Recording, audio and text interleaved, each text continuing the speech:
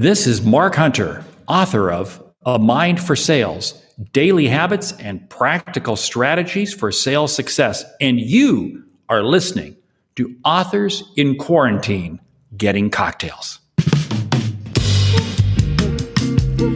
Hello and welcome to this hopefully short-lived series that will be airing in addition to the weekly Marketing Book podcast interviews. I'm your host, Douglas Burdett, and my goal during this unusual time is to reconnect you with past guests on the Marketing Book podcast, share some ideas and inspiration, and maybe a much-needed laugh or two. I've interviewed over 200 authors on the show, and my plan is to continue this series until I either run out of authors or quarantine, whichever comes first. A word of warning, the host and guest may very likely be drinking cocktails during these conversations. I mean, come on. They are recorded during the cocktail hour. To find the show notes for each episode with pictures of each guest and links mentioned in their conversation, visit marketingbookcocktails.com. marketingbookcocktails.com. See what I did there? And if you'd like to join the conversation, email a voice recording to me at douglas@salesartillery.com, and I'll try to include it in a future episode. I'd love to hear from you. Otherwise, connect with me on LinkedIn where we can chat. Mark Hunter, welcome to Authors in Quarantine Getting Cocktails. How are you? I'm doing great. What could go wrong with an author and a cocktail? I don't know. In fact, when I started this limited time series, I reached out to a lot of authors and said, hey, what do you think about having a drink at the end of the day and just catching up? And most of them said, Doug, I'm already drinking, so it's not a problem. And then they all said, I'm not going anywhere. I'm not traveling, so I'll even talk to you. So, it's really all coming together for me and my listeners. But where are you now? You're in Omaha? I am in Omaha, but I'm not at home. Wow. I'm out. Why are you not sheltering at home? What are you doing? Are you out causing trouble again? I'm out causing trouble. I am. That's kind of what I'm known for. I'm out in my co-working space. But co means there has to be two people here, right? No, I'm the only one here. So it's just me. I see. Well, Mr. Hunter, you are, they're still looking for you at the Seattle Police Department. So, we're going to have to explain that background one more time here. But I wanted to remind listeners, because there may be one person in the world listening to this particular episode. It's the first time they've listened in, and they're checking it out, and they're hearing, oh, it's Mark Hunter. I think I've heard of him. And I wanted to remind folks who you are. You were on episode 89 of the Marketing Book podcast, talking about high profit prospecting. And that published, you didn't know this, but that published on my birthday in 2016, September 23rd. Happy birthday to you. Thank you. Thank you very much. Birthday to No, not today. It was in September. Okay. Oh, I'm sorry. Hey, back off. Well, I have the same. It's also Bruce Springsteen's birthday. I was born on his 10th birthday. And I was also born on the same day as Jason Alexander, one of the actors that was on Seinfeld, George Costanza, for those who remember that character. But then a lot of listeners who are regular listeners probably remember you because just a couple days ago, I published episode 280, which was an interview with a very dear friend of yours, Jeb Blunt, talking about his book, Inked. And you were 2 episodes ago, 278 in May of 2020. So if people haven't heard either of those, remind listeners who Mark Hunter is. Mark Hunter, the sales hunter. How much more can you say than that? Just, the word, and that is my real last name. I mean, how many people can say that they have the last name Hunter? I can. So I had to use it, right? Yeah.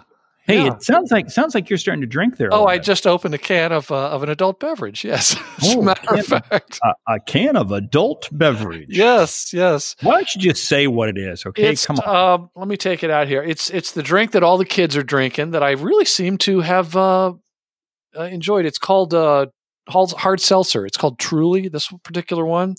And my 25-year-old son is very embarrassed that I like it. But my daughter came home from college and was told not to come back. And so now she's a graduate. She wrapped it up. And the house is starting to change. She's starting to put her imprint on it. And notice the fridge is full of these really tasty carbonated seltzer drinks. And I kind of like them. So there, I said it. Well, I'm with you. I had my first one last night. I was at a friend's house, and I had my first adult beverage called Truly. So yeah, it was good. It was good. Oh, okay. So you had one. Yeah, they're also I actually had one. Yes. White Claw is another one that's very popular. Yeah. Because I knew I was going to be talking to you, so I knew that you being a man of what's happening out, man of good taste. Thank you. That I would need to, Yeah, I think it's important to remember that I'm a man who is keeping up with the kids. Okay, I'm down with what the kids are doing these days. I think the reason you're keeping up with the kids because you want your kids to one day be supporting you and your wife. That's why. That's why you're doing it. Absolutely. Oh, those poor suffering children of mine. And I talk that way only here in this instance because I know they're not going to listen to this. And and these are kids who really have suffered in the household of a guy who really likes dad jokes. So anyway, Mark Hunter, you worked in marketing, you worked in sales, you've written several books, you go around the world teaching and training and keynoting, and I've seen you keynote several times. Before we started recording, you told me some things that kind of surprised me. And let me give the listener some context. In about the second week of March, I remember watching videos of you, and you do a lot of really good, helpful, inspirational videos on LinkedIn. And you were traveling quite a bit. And the takeaway I had from all those videos was, look, we're all traveling. Everything's okay. Everybody needs to stop worrying. And then about a week later, we all know what happened. Everyone got serious about telling us to stay in and so forth. So before we started talking here, Mark Hunter made a comment about the fact that I look a little bit like Tom Hanks in the movie Castaway. My hair is getting longer. Excuse me. I used the word disheveled. Okay, just disheveled, put it yes. in context. Okay. Yes, and maybe it was that volleyball with a face painted on it. You look more like Wilson than you did Tom Hanks. So that's okay. But that's okay. And so I said, "Wow, look at you! You're all shaved. Looks like you've got a haircut." And then you said, "Oh, I've had 2 haircuts, and I've been going out to restaurants." That's something I haven't heard. Well, see, I'm still 2 days away from getting my second haircut. I will get that on Thursday of this week. But okay. My wife and I, we went out to eat again Sunday night. Beautiful restaurant. Sat down, had a wonderful evening. Great bottle of wine. Great cheese board. Wonderful dinner. I had duck. She had salmon. It was just a wonderful meal indoors in a nice restaurant. And all legal, right? And all legal. Yes. And yeah. So, Mark Hunter, do you think that a lot of the talk and the worry and the panic is a little too much? You know what? I don't know how this all ends. I'm not going to try to be I'm not going to try to forecast. I hope it all winds up smoothly, but I'm being very prudent. Hey, I live in Omaha. We have been quarantined for 155 years. We just didn't know it. Okay. We'll just leave it at that. There's a reason Warren Buffett is still alive, living. There is a reason Warren Buffett. In fact, what's funny is I go past his house all the time, and he's staying home, I guess. And I haven't seen much activity at his house, but is he out pushing the lawnmower or anything? Well, no. I did see the yard person doing his lawn the other day. And so Douglas, I know you were aspiring to get that job this year, but right. Sorry, this guy must have underbid you. Well, Mark Hunter, when you compete on price, it's a race to the bottom. I don't know if you knew that, but I never. I can't imagine. Really, that's a shock. I'm kind of amazed. So, I have heard from a lot of people who have been wondering if it's okay to sell and if they should be doing sales activities. And I've got to believe you've been getting some of that vibe too, in terms of people asking you and seeking guidance. What are you telling folks? This is like, it's okay to go outside too. It's okay to go outside. Yes, you can sell. Yes, you can sell. We need to be selling. Hey, our customers need us. our customers need us more than ever right now. I mean, you really think about it. We're frozen in time. Our customers are frozen in time. And it's really up to us to help our customers unfreeze themselves. I mean, we owe it to them. We owe it to them. So believe me, it's get out and say, no, I'm not going to sit there and sell, I'm not going to walk into an airline. I'm not going to go to United Airlines and say, hey, I got a great employee satisfaction program. Well, actually, maybe an employee satisfaction program maybe is what United needs right now. But I mean, you can't be tone deaf. But hey, businesses are opening back up. We got to be there on the front end. It's, what? It's sales. It's salespeople that are going to bring the economy back. How's that? And your wife works at the VA hospital too, right? My wife goes to work every day at a hospital, and she's been there. And we've compared notes on this, and they've got COVID patients there in their facility, and she wears a mask and she wears a shield much of the time. And but you know what? She's never had any qualms whatsoever about going to work, coming home. So. At least we know we'll get health care if we. I'm not wishing it on anybody. I'm not. No. And I'm not making light of it because it is a very serious. And believe me, if you knew my wife, she is incredibly prudent, incredibly safety oriented. With the exception of her marriage choice. Well, hey, she made that in a younger state. Okay. Hey, you want to hear something amazing? And this is the reason we were out to dinner the other night. We celebrated 40 years. Wow. Congratulations. Yes. We were supposed to be in Italy. We were actually supposed to be in Italy this week. That was our plan. Well, of course, that didn't quite work out, folks. So instead, we went for a drive and went to a restaurant in Omaha. When do you think you might be getting on a plane again to fly somewhere? Actually, well, you know what's funny? I actually have to book a reservation here because the last week in June, I'm going to be in Dallas, and I have to be in Atlanta, I think 2 weeks after that. So I will be getting on planes. Now, people always chastise me, but then again, I have gone jogging in front of military troops in Bogota, working the streets of Bogota, Colombia. I have landed in a 747 with flat tires. Was on a DC-10 when the engine blew out. That was a little bit creepy.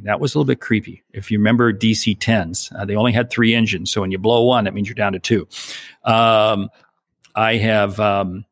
landed in another plane. See, I've spent a lot of time in airports where the nose gear, they could not assure it was down. And what are some other? We got married downstream from a volcano as it was blowing. So my life has been filled with just I just get out there and do it. Yeah, I can I can sense that. I almost wonder if danger is attracted to you or. No, but you know what though? I mean, I'm alive. Okay, this is the best time to get on an airplane is immediately after there's a plane crash. Mm-hmm. That was really morbid. Okay, I'm sorry. It's true. It's like if I've flown on 9/11 since that happened in 2001. Yeah. There's probably not a safer day. Right. Or, it's like when I went to get shoulder surgery in March. That place was probably never cleaner. Protocols were never stricter. So I don't know. Yeah, it's that's true. But this. Somebody might say that's high-risk behavior. Let's go back in time and talk about Mark Hunter's high-risk youth. Why is it that the Seattle Police Department still talks about you? Maybe high risk is part of my DNA. Maybe that's.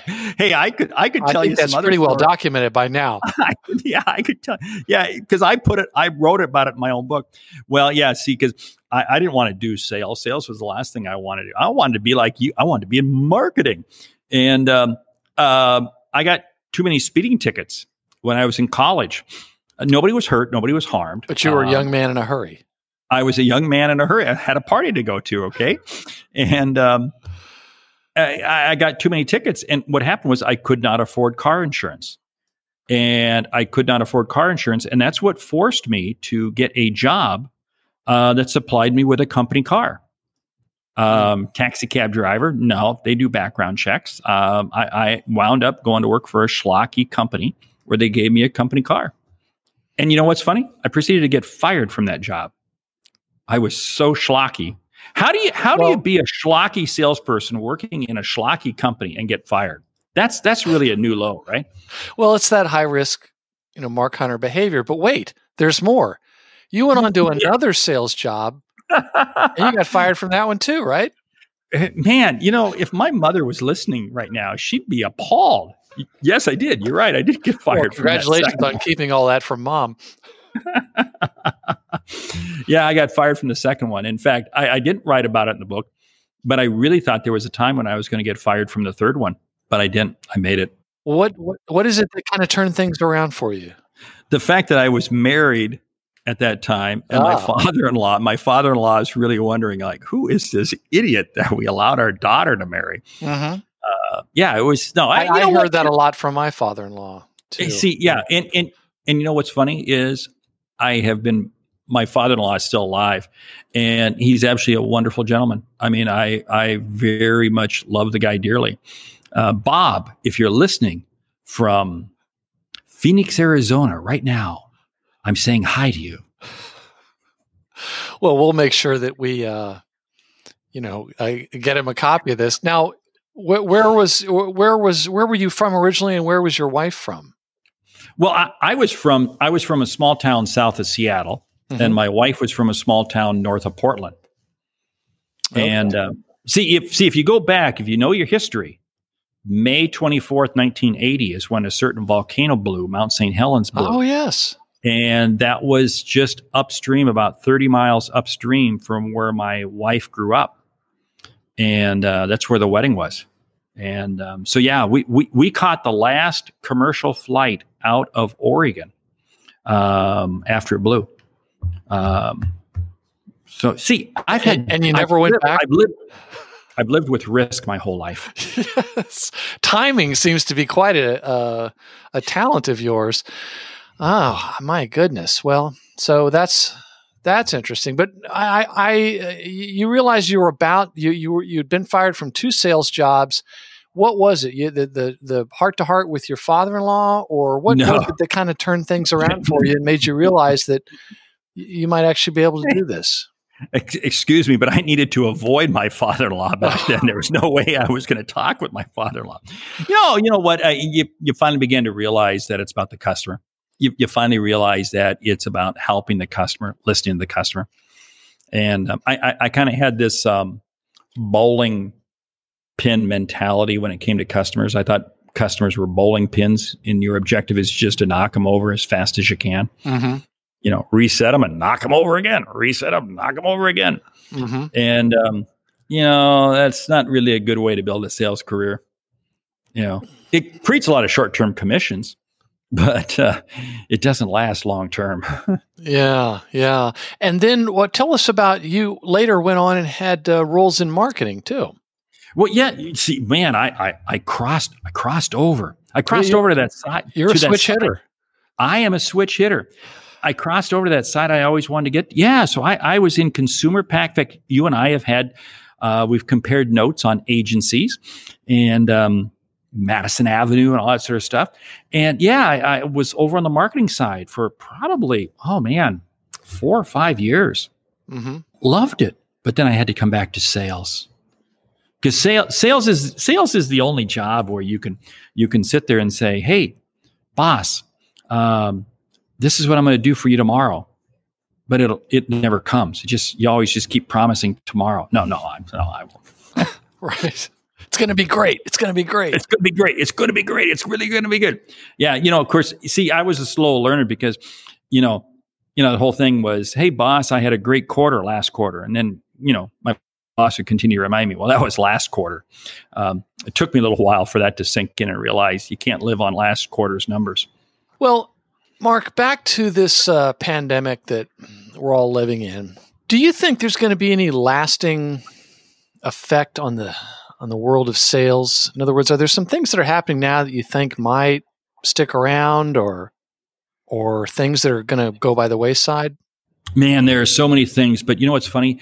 I don't think we really know. I mean, on the one hand, we can sit there and say trade shows and that sort of stuff are going to go away because, you think about the number of companies that relied on trade shows for all their leads. Well, now they're having to develop another strategy. And you know what? They're actually doing quite well. They're developing another strategy, and it's working. So when trade shows come back, will they go back? So you're saying the companies that went to trade shows are developing other strategies? Yes, because think about all the money that companies would spend, exhibiting and sponsoring trade shows and so forth. So I think there's going to be a lot of pressure that trade shows will be a lot fewer than they have been in the past. I think we're going to see a lot more being willing just to sell by way of Zoom. I mean, come on, we're all suffering Zoom fatigue. But this whole idea of having to jump on an airplane to go see this customer, go see that customer, I think those are going to become more irregular. I used to do, I would do, 4 or 5 cities in a week, easy. And I think those one-day trips back to back to back to back to back are going to become fewer and fewer.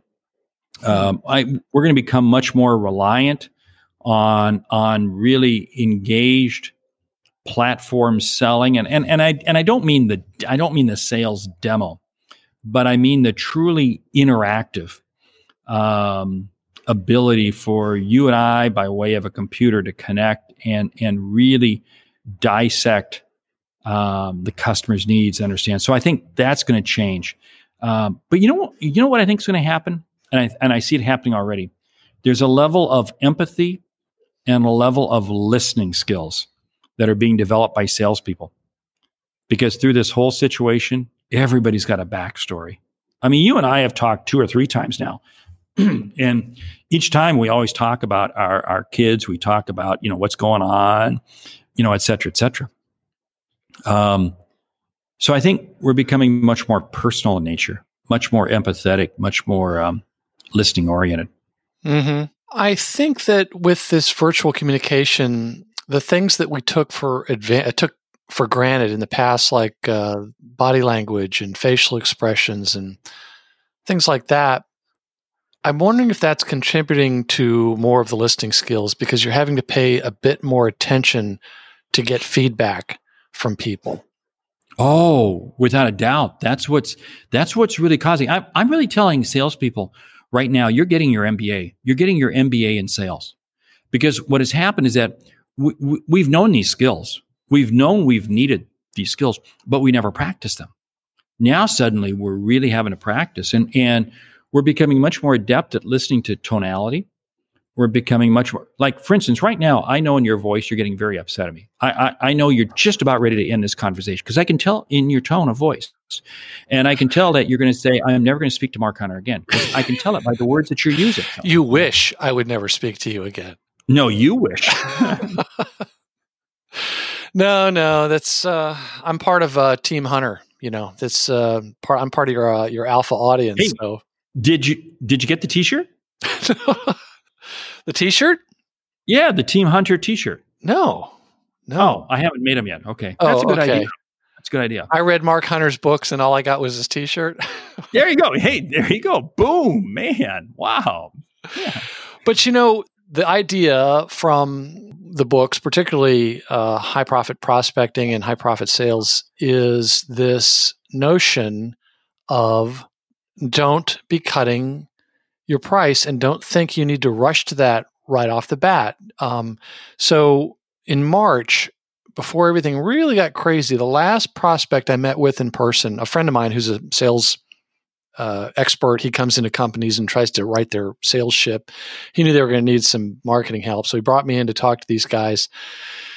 And the head of the company, after I had a meeting with him and my friend, he was just saying, no, it's pretty much just lowest price. It's just lowest price. That's really all my buyers need.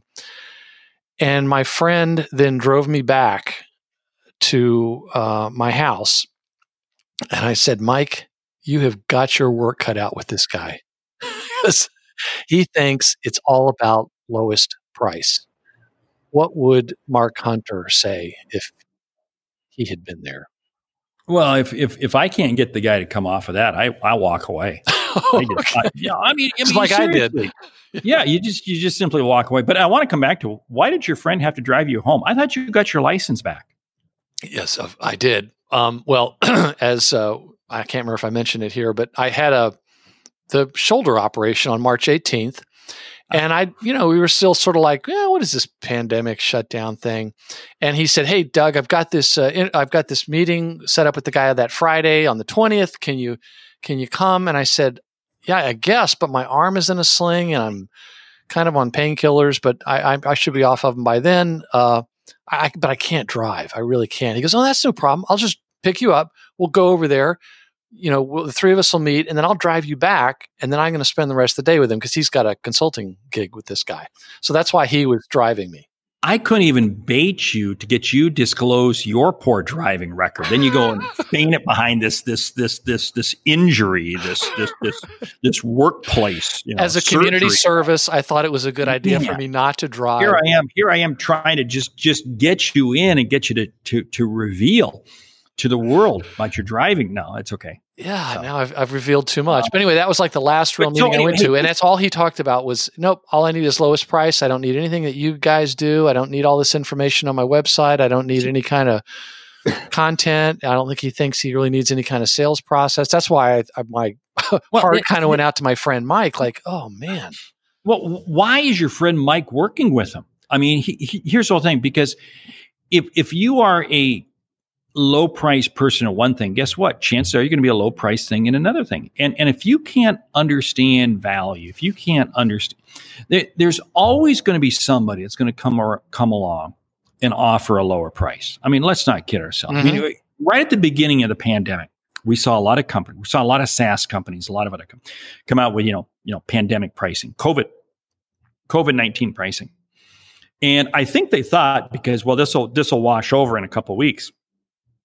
Hey, folks, we're going to probably have COVID with us for, 6, 12, 18 months, maybe. I don't know how long.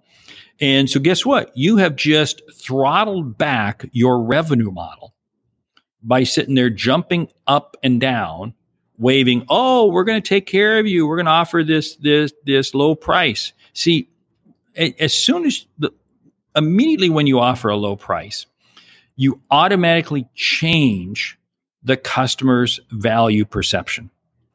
And you're going to struggle like mad to try to get that back up there. I mean, it's just not going to happen. So I pity your friend. I mean, well, I'm also wondering if he didn't quite realize that, because he's usually brought in to try to right the ship. Well, I'm not saying he can't do it. I just think he's got his work cut out for him. And there was no point in me staying there. Well, there's only 5 letters he has to write. CHEAP. I mean, cheap. That's the extent of his content marketing and his.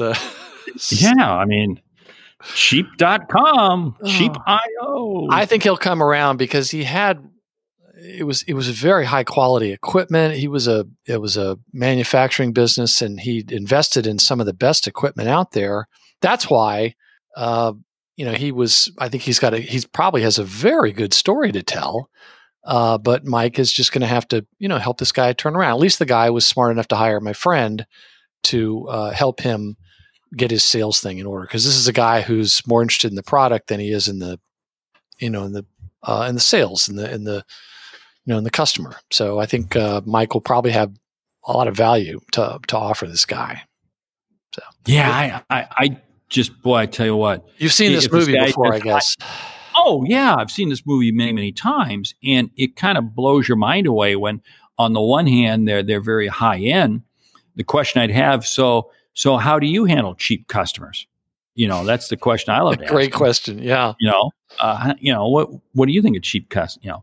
Because I'll bet you he condemns them and rips them apart and all that sort of stuff. Well, then, dude, go get a mirror. And why is it that you don't sell cheap? Because you have a value proposition. You create, anybody can sell cheap. I've had more than a few cars in my lifetime that I bought really cheap. And man, they wound up being some of the most expensive cars I've ever owned. Mm-hmm. Right? I mean, how many times does that happen? Hey, pay it once, pay it right. Yes. So is there anything that you've seen, that you've observed in this pandemic that has you concerned at all? Yes, the number of people growing beards. I would agree. I mean, now if the audience could just see you with your facial hair, which you proceeded to say when we first came on, said, well, sometimes I would go 3-4 days without shaving. And I go, that is not 4 days worth That's of growth. not what I was saying.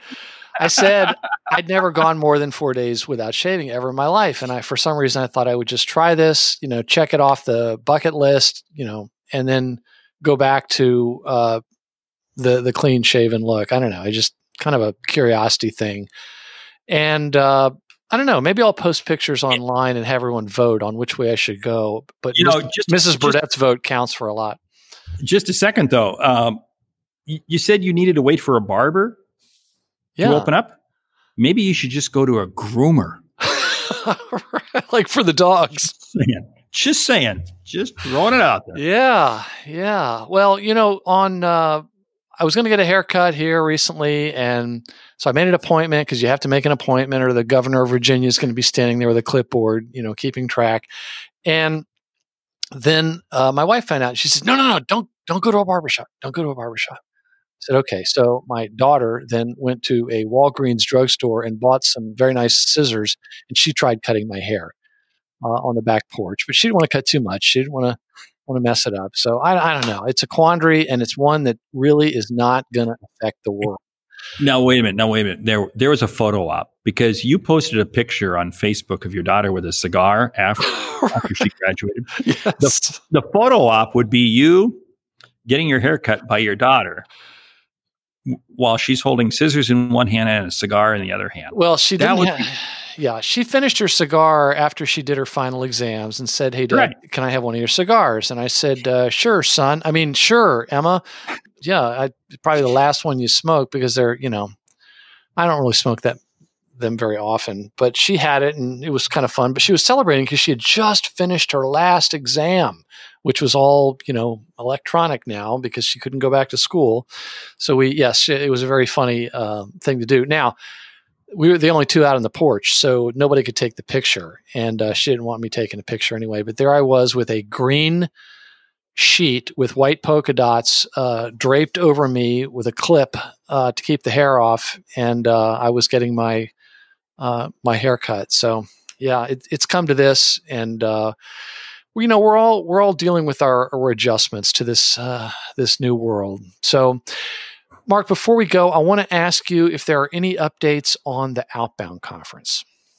Yes, the update on the Outbound is we, of course, had moved it to August, unfortunately, due to the state of Georgia and limitations and challenges with the convention center. We attempted to move it to November, unfortunately, due to further travel restrictions companies are placing. We're now moving it to June, so there will be no. I mean, I don't want to say no. I mean, we're still working. It's a little bit fluid. June 2020. But it looks like June 2021. Okay. Yeah. Okay. Yeah. Because you mentioned you're going to Atlanta, and I thought, oh wow, they moved it up. Yeah. No. I'm going down to Atlanta for another client. What we've run into is we've run into so many companies that have put basically a travel ban on their employees not being able to travel. Oh, okay. And of course, we have so many people that come in from other countries and the quarantine and a lot of those countries. So again, we're holding hope. We're trying to get it. So you've got a placeholder for June of 2021. Yeah, well, we're working on that. Because again, it's there's so many things in place. We've got kind of a placeholder here for November. We're trying, but again, there's just so many wiggles and shakes. Because again, we have hotel contracts, got vendor contracts, got so many pieces out there, and we have a lot of people who really want to come. Mm-hmm. I mean, but you got to balance safety. And, you got to balance the ability to put the event on and do it with enough lead time to be able to do it right. So, just out of curiosity, is there some kind of insurance that you have to have for a large event like that?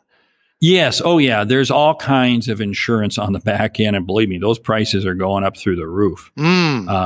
So, yeah, we do. Fortunately, again, I really a big shout out to the Atlanta Convention. The World Congress? And the World Congress Center. I mean, the CVB there, they've all been great to work with because we're all in this together. And, of course, for a city like Atlanta, I mean, you think about it, Hartsfield Airport is a huge economic machine to that city. So they need to make sure and the Southeast, right? So events like ours with over 1,000 people coming in from all over the world. Yeah, it's no, we're not a 50,000 person, but a lot of things to balance. Yeah, well, I think just given the trajectory of growth, because I think you've only had 3, right? We've only had 3, yes. And it seems to be doubling in size each time. And well, see, these are the questions we keep asking, right? I mean, the demand for tickets and the requests that we get, it's through the roof. Yeah, it's crazy. But you know what? That means we must be doing something right, and that's cool. I think you are. It's the all-stars of sales, and I of course I've been excited to go there because I get to meet so many people like you and Jeb Blunt and Anthony Iannarino and Mike Weinberg and all the other folks that get to speak there. It's very well choreographed, very well done, very inspiring, but not like some sugar high pep rally. In other words, the things that are covered are things that you have to, bake into your belief system. And like in your book, A Mind for Sales, these are things you take with you, and hopefully when people leave there, their thinking has changed, and they're ready to try new things, and they're ready to keep learning, I would think. Yeah, we put some solid content out there. I mean, that's the whole piece. It's not, and I think maybe that's another thing that makes that event different is because vendors, we really don't get much sponsorship money because we don't sell a microphone. There's no selling from the stage. Oh, well, maybe that's a part of it then. Yeah, I didn't get any pitches while I was there. Yeah. You had sponsors though. Well, right. We have sponsors, but we only have a couple sponsors. Yeah. And we can't generate as much money from them because we don't do that, which is so funny. Wait a minute. You're doing a sales conference and yet there's no pitching from the stage. Yes, you heard it here first, folks. Right. Yes. Well, Mark, aside from talking to the host of the Marketing Book Podcast, what else are you doing to keep yourself entertained? I am busy. I tell you what, I don't have time for travel. I don't know how. You're busier than when you were traveling? I am busier than ever now. I mean, yes. I mean, it's absolutely insane. And what was funny is that I spent an hour with this client. I spent an hour with this client. I'm on Zoom or in the studio. Now you're talking to me. And then filling time talking to Douglas Burdett of the Marketing Book Podcast. But you have to balance it out because you really have to spend some time with the less fortunate. So this is my time I'm spending with you, the less fortunate. Thank you for your mission work. You know what? Hey, I am full service. What can I say? Hey, seriously, you know what? You don't get enough props. I mean, I don't know. We've known each other now. Well, what was I? 86? Was I podcast 86? You were, yes, podcast 80. Let's be careful because there's a lot of people playing the home game. It was episode 89. 89. Yes. So it took me 89 weeks, but man, I'll tell you what, you shunned me for so long. Wow. You had a book coming out, and I found out about it, and Jeb Blunt put in a good word for me. Okay, anyway, yeah. I know. I paid Jeb enough money. He runs around. He does that for me. He's going to be on the show again soon because I'm going to interview him with any luck about his book on virtual selling that he's rushing to market. His virtual, yeah. Let me tell you something. That's a virtual book. He and I have joked about that. Man, that has been a crash and burn project. He's a machine when it comes to writing books. Yeah, he is the James Brown of sales. Not only does he travel a lot, he cranks out the content. Yeah, he's the hardest working man in sales. He is the hardest working man. But you know what's funny though? We talked. This was funny. This was a couple of weeks ago. We must have talked for 2 hours on a Saturday morning. He called me, and we wound up, and in fact, it's funny. I got off the phone, and my wife goes, "Were you talking to Jeb the whole time?" I go, "Yep." And she like, "What, really?" But we talked about everything, and we both kind of were commenting how I don't think we're going to be traveling as much post-pandemic as we were. Oh, it's not going to snap back. Well, it could snap back, but we're finding great ways to make money without having to. We both have created such virtual ways to reach customers. I was doing a production this morning for an event I'm doing here in a couple of weeks with John Maxwell. We could never have done this remotely, but over the last couple of months, we've gained the skill set. We've learned how to do this. We've learned how to make it work, and it's great. So, the capabilities of what we can deliver, and then I think the mindset, what people are willing to look at. People don't want to see some talking head behind a desk, but when you do an engaging, full-on program and they see it on their video screen, it's just like watching something on Netflix, and that's what we're moving to. Mm-hmm. And on your website, you've got, up at the top of the menu, you've got the university, so people can talk about that. Well, that's a new program, and again, this really was kind of because of COVID. I needed to get the book out, and because of the book, then we had so much. Well, you got that out just in time, right? People said, don't put it out now. It's COVID. I said, no, wait a minute. A Mind for Sales. How could I delay the book? Come on, go. Yeah. And then so what we're doing, we have the university program, which is really cool because it's a real cool blend of videos and real time stuff. In other words, every week you get a 2-minute video every Monday morning from me. I do 2 live coaching events every month for the members.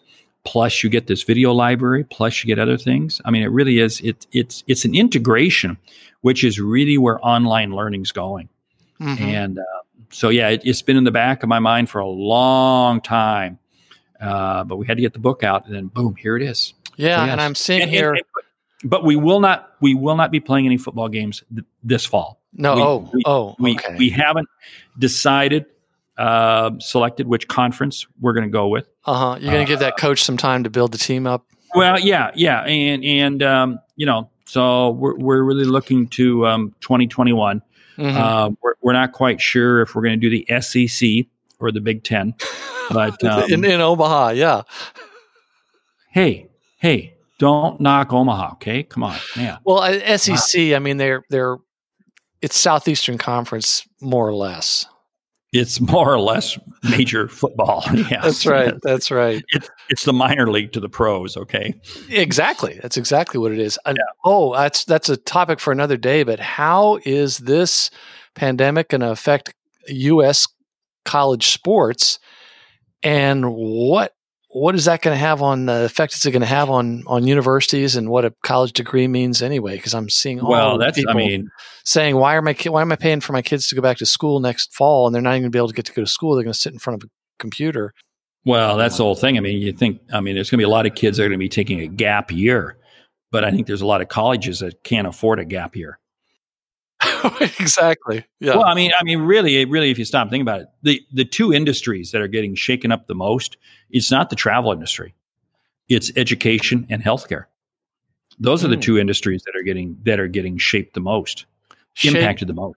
Impacted in healthcare because they've shut down so many of the. Well, yeah, and healthcare is truly having to move to a telehealth, to an online model, and elective surgeries and all these things. The brick and mortar concept. You look at the hundreds of millions of dollars that go into every single hospital. I'm on the board of directors of an organization that develops clinics around the world in third world countries. And a couple of years ago, we moved away from building hospitals to building very portable clinics because they can be more flexible. And I think this is what you're going to see. This is going to be the future of healthcare. Again, I'm not. I have no clue, but we're going to see a lot more telehealth. We're going to see higher education is getting pounded. There's no arguments there. Well, I think a lot of people would argue that it was sort of an industrial era approach anyway, and it was ripe for disruption. Yeah. I mean, we've taken 40 or 50 years of societal change and jammed it into 6 months. Yes. Really, That's true. That's so right? true. Yep. I mean, the whole work from home model and all this sort of stuff, and telecommunicating and everything. I mean, this would have happened within 40 or 50 years. We're just accelerated it 6 months. I mean, I've always said for a long time, I said the first time you see an airline employee will be when you get on an airplane. And guess what? We're probably only maybe 6 months, a year away from that. There'll be no airline employees in an airport. You'll check your own luggage. You'll do all that. You'll board yourself. Hotels there's going to be nobody at the front desk. I mean, now again, depending on whether or not we get a vaccine and all this sort of stuff, but you look at restaurants, you look at all this sort of stuff. I mean, say goodbye to the Golden Corral, on the buffet. Mm-hmm. Also known as the Golden Trough. The Golden Trough. There you go. For those listeners outside the United States, I don't know if they have Golden Corrals. I don't know. Is it a national chain? But it's basically a buffet. It's just a buffet, and the only people in there are those over 80. I mean, I'm sorry.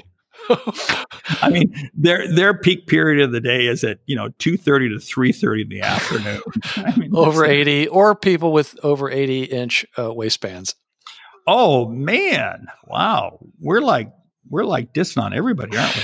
No, I'm kidding. I went to one once. I remember we were pitching their business locally years ago when I was in the ad business. So I needed to go to one, and took the kids. They were very little, and I didn't think it was too bad. But you're talking to a guy that thought the Army food was pretty good. So. Hey, there you go, man. Hey, remember I worked at McDonald's for years, so yes, and I still like Mac. So they're very good. So you'd been fired. You worked at McDonald's. You had baked in the humility a very successful salesperson needed. And now you wonder why I have so much risk in my life. It's all coming together. It's all coming together. I mean, I can't tell you the number of times I had guns pulled on me when I worked at McDonald's. Oh, wow. You didn't give them the correct change back? No, there were drug deals going down. I mean, I worked in McDonald's. Okay, real quick, I won't go there, but I used to. You weren't selling the drugs. This was before your. No. This was. In fact, at one time I was managing the second highest volume McDonald's in the world. Really? Which was in Fairbanks, Alaska. Yeah. Interesting. Yeah, that's a whole separate. That was when the pipeline was being built. Oh man, boom! We were the second highest volume McDonald's in the world. So yeah, I mean, believe me, I've got. So yeah, I'm. Oh man, I may start another podcast, and it's just going to be stories about Mark Hunter, and you're going to tell these stories, and at the end of the podcast, people are going to have to vote. Was it true? Or did it really happen to Mark Hunter? Well, okay. Let me give you one. We on our 40th on our honeymoon, we got bumped by Bob Hope. Wow. Now remember, we got married in a volcano. No respect at all, I tell you. I mean, downstream, honeymooned in LA. And okay, this is dating us, but you can relate to this. Johnny Carson. Yeah. My wife and I went to Johnny Carson's show. And at that time you got in line like 6 a.m, for tickets. And, you look like newlyweds, people, and so we began telling our story. Before I knew it, they came out, they took our names, all this sort of stuff, got our story, and they said, because Johnny's coming in the audience. This was on a Friday night. Johnny was going to go in the audience. I used to love those segments. Right. Come back in the afternoon, and sure enough, they pull us they seat us right on the aisle, second row, right there on the aisle. And Johnny's going to come in the audience. Bob Hope comes on the show, and we got bumped. But you got to watch the show? Yeah. Oh, yeah. Watch. I mean, and Bob Hope was like, 12 feet, 15 feet in front of us. Uh-huh. And, but yeah, it was like, that would have been so my national TV debut did not take place then. It had to wait about 12 years until Game 2 of the World Series. Another bizarre thing. Peter Ueberroth was the commissioner of Major League Baseball. Mm-hmm. And he organized the Olympics too, the LA Olympics. Yes, he organized the LA Olympics, and after that, he was Major League Baseball commissioner. And Minnesota Twins were playing the St. Louis Cardinals. We had season tickets. That was my job. I was in sales, remember? Right down the baseline, about the third row up. And the commissioner's box was placed right in front of our seats. And the opening pitch was thrown from the commissioner's box, and the national anthem and all that sort of stuff. And here my wife and I are sitting, and it looks like on national TV, we're like in the commissioner's box. We're like 2 rows behind him. So that was our national television debut. So anyway. Wow. So you were bumped by Bob Hope, and ever since then, you've been very competitive. I've been very competitive. And finally, Peter Ueberroth came through for us in Major League Baseball. Good. And you never looked back. So, well, listen, Mark, I really appreciate the time that you've spent with me and the listeners to the Marketing Book Podcast, and here on Authors in Quarantine Getting Cocktails. And I hope that you and your wife and your family stays safe and happy and healthy. That means they need to stay away from me. Okay. Thanks.